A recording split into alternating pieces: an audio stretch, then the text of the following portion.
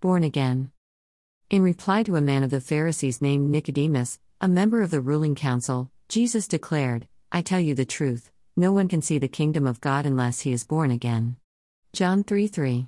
NIV. When Nicodemus further asked how a man could be born again, Jesus answered, "I tell you the truth, no one can enter the kingdom of God unless he is born of water and the Spirit." John 3:5. NIV. Two words in the above message strike me: they are see in his first reply and enter in his second. Jesus tells us clearly and in simple words that no one can even see the kingdom of God unless he or she is born again, and no one can enter the kingdom of God unless he or she is born of water and the Holy Spirit. In other words, unless we are born again in the Holy Spirit and in Jesus Christ, we cannot live in the kingdom of God. Under no circumstances can we hope to live holy or godly lives. What then is born again? Light has been shed on me after having read his book called Born Again by Charles W. Colson, 20th Anniversary Edition. Almost 40 years ago, against the backdrop of the explosive Watergate scandal, Charles Colson revealed the story of his own search for meaning during the tumultuous investigations that led to the collapse of the Nixon administration, U.S. ex-president. A convicted former special counsel to the president, Colson paradoxically found new life not with success and power, but while in national disgrace and serving a prison sentence. Colson describes the day he sat in his prison cell and began jotting down notes of the events that brought about the fall of a president and the rebirth of his former hatchet man. Those notes developed into his book. Colson recalls, "All I knew was that I had a story I must tell, a story that might bring hope and encouragement to others." Colson could have written a book about Nixon's years, for he was given a very attractive offer.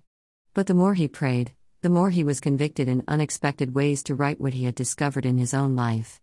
Colson wrote in his book, "God seemed to be saying that the renewal of our national spirit can begin with each person with a renewal of individual spirit.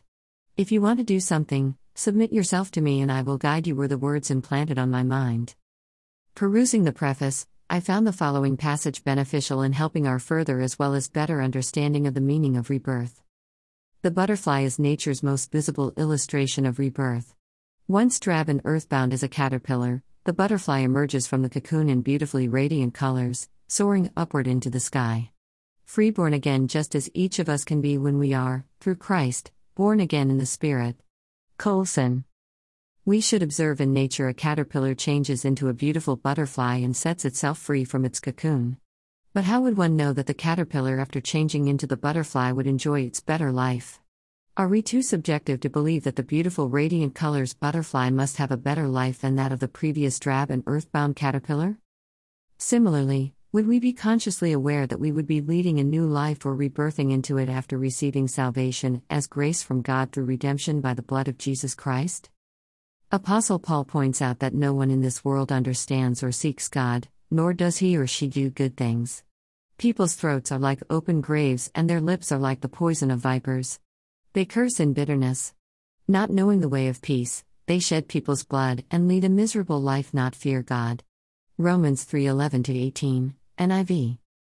On the contrary, people with faith and justified by God's grace, though they are like all sinners, for all human has sinned and fall short of the glory of God, the blood of Jesus Christ has presented as a sacrifice of atonement for those who believe in him. Romans 3:22-25a, NIV. Peter also says that believers have been born again in eternal life through the living and enduring Word of God. 1 Peter 1:23, 2-1-3, NIV. Paul asks us to rid of all malice, and all deceit, hypocrisy, envy, and slander of every kind, but crave pure spiritual milk, the Word of God, for further growth. 1 Peter 2:1-3, NIV. Now the question is, what are the possible changes in our lives people can behold after we have been saved and born again? Apostle Peter says, in 1 Peter 2:4, NIV. You are a chosen people, a royal priesthood, a holy nation, a people belonging to God, that you may declare the praises of him who called you out of darkness into his wonderful light. Now you are the people of God. The above words, as Peter was telling the Jews, are truly applicable to the lives of today's believers. Paul urges believers to offer their bodies as living sacrifices, the spiritual act of worship, the good ways of life believers should lead in their families, in church, in society, and in this world. In our daily practice, these would mean: pray consistently and praise God through Jesus. Hebrews 13:15, NIV. Be generous and do good things to others. Romans 12:13, NIV. Galatians 6:10, NIV. Have a grateful heart always for all things and for intercession for others. 1 Timothy 2:1, NIV. Just and be compassionate to others. Micah 6:8, NIV. We must live our lives by doing justly with ethics in all life, love mercy with consideration for others, when justice has not been done, walks humbly with God. Be humble and walk with God. To walk with God is to experience your personal God. Paul calls this the mind of Christ. Philippians 2:5, NIV. If we follow God's precepts, all our ways will be made straight. Proverbs 3:6, NIV. Be honest in worshiping God, in spirit and in truth. John 4:24, NIV. Once you are baptized into Christ Jesus, you have been baptized into his death and reborn as a new person so that you can see and enter the kingdom of God. Your life will be transformed and guided by the indwelling Holy Spirit. Even though you are still in this world, you are not of this world, and you will be the light and the salt in this world. The world will, therefore, be changing with hope for the better because of your steadfast faith in and hard labor for Christ Jesus. No doubt we ought to believe that the beautiful radiant color butterfly must have a better life than that of the previous drab and earthbound caterpillar. All is God's creation. Let us pray. Heavenly Father, thank you for your amazing grace that has saved our souls.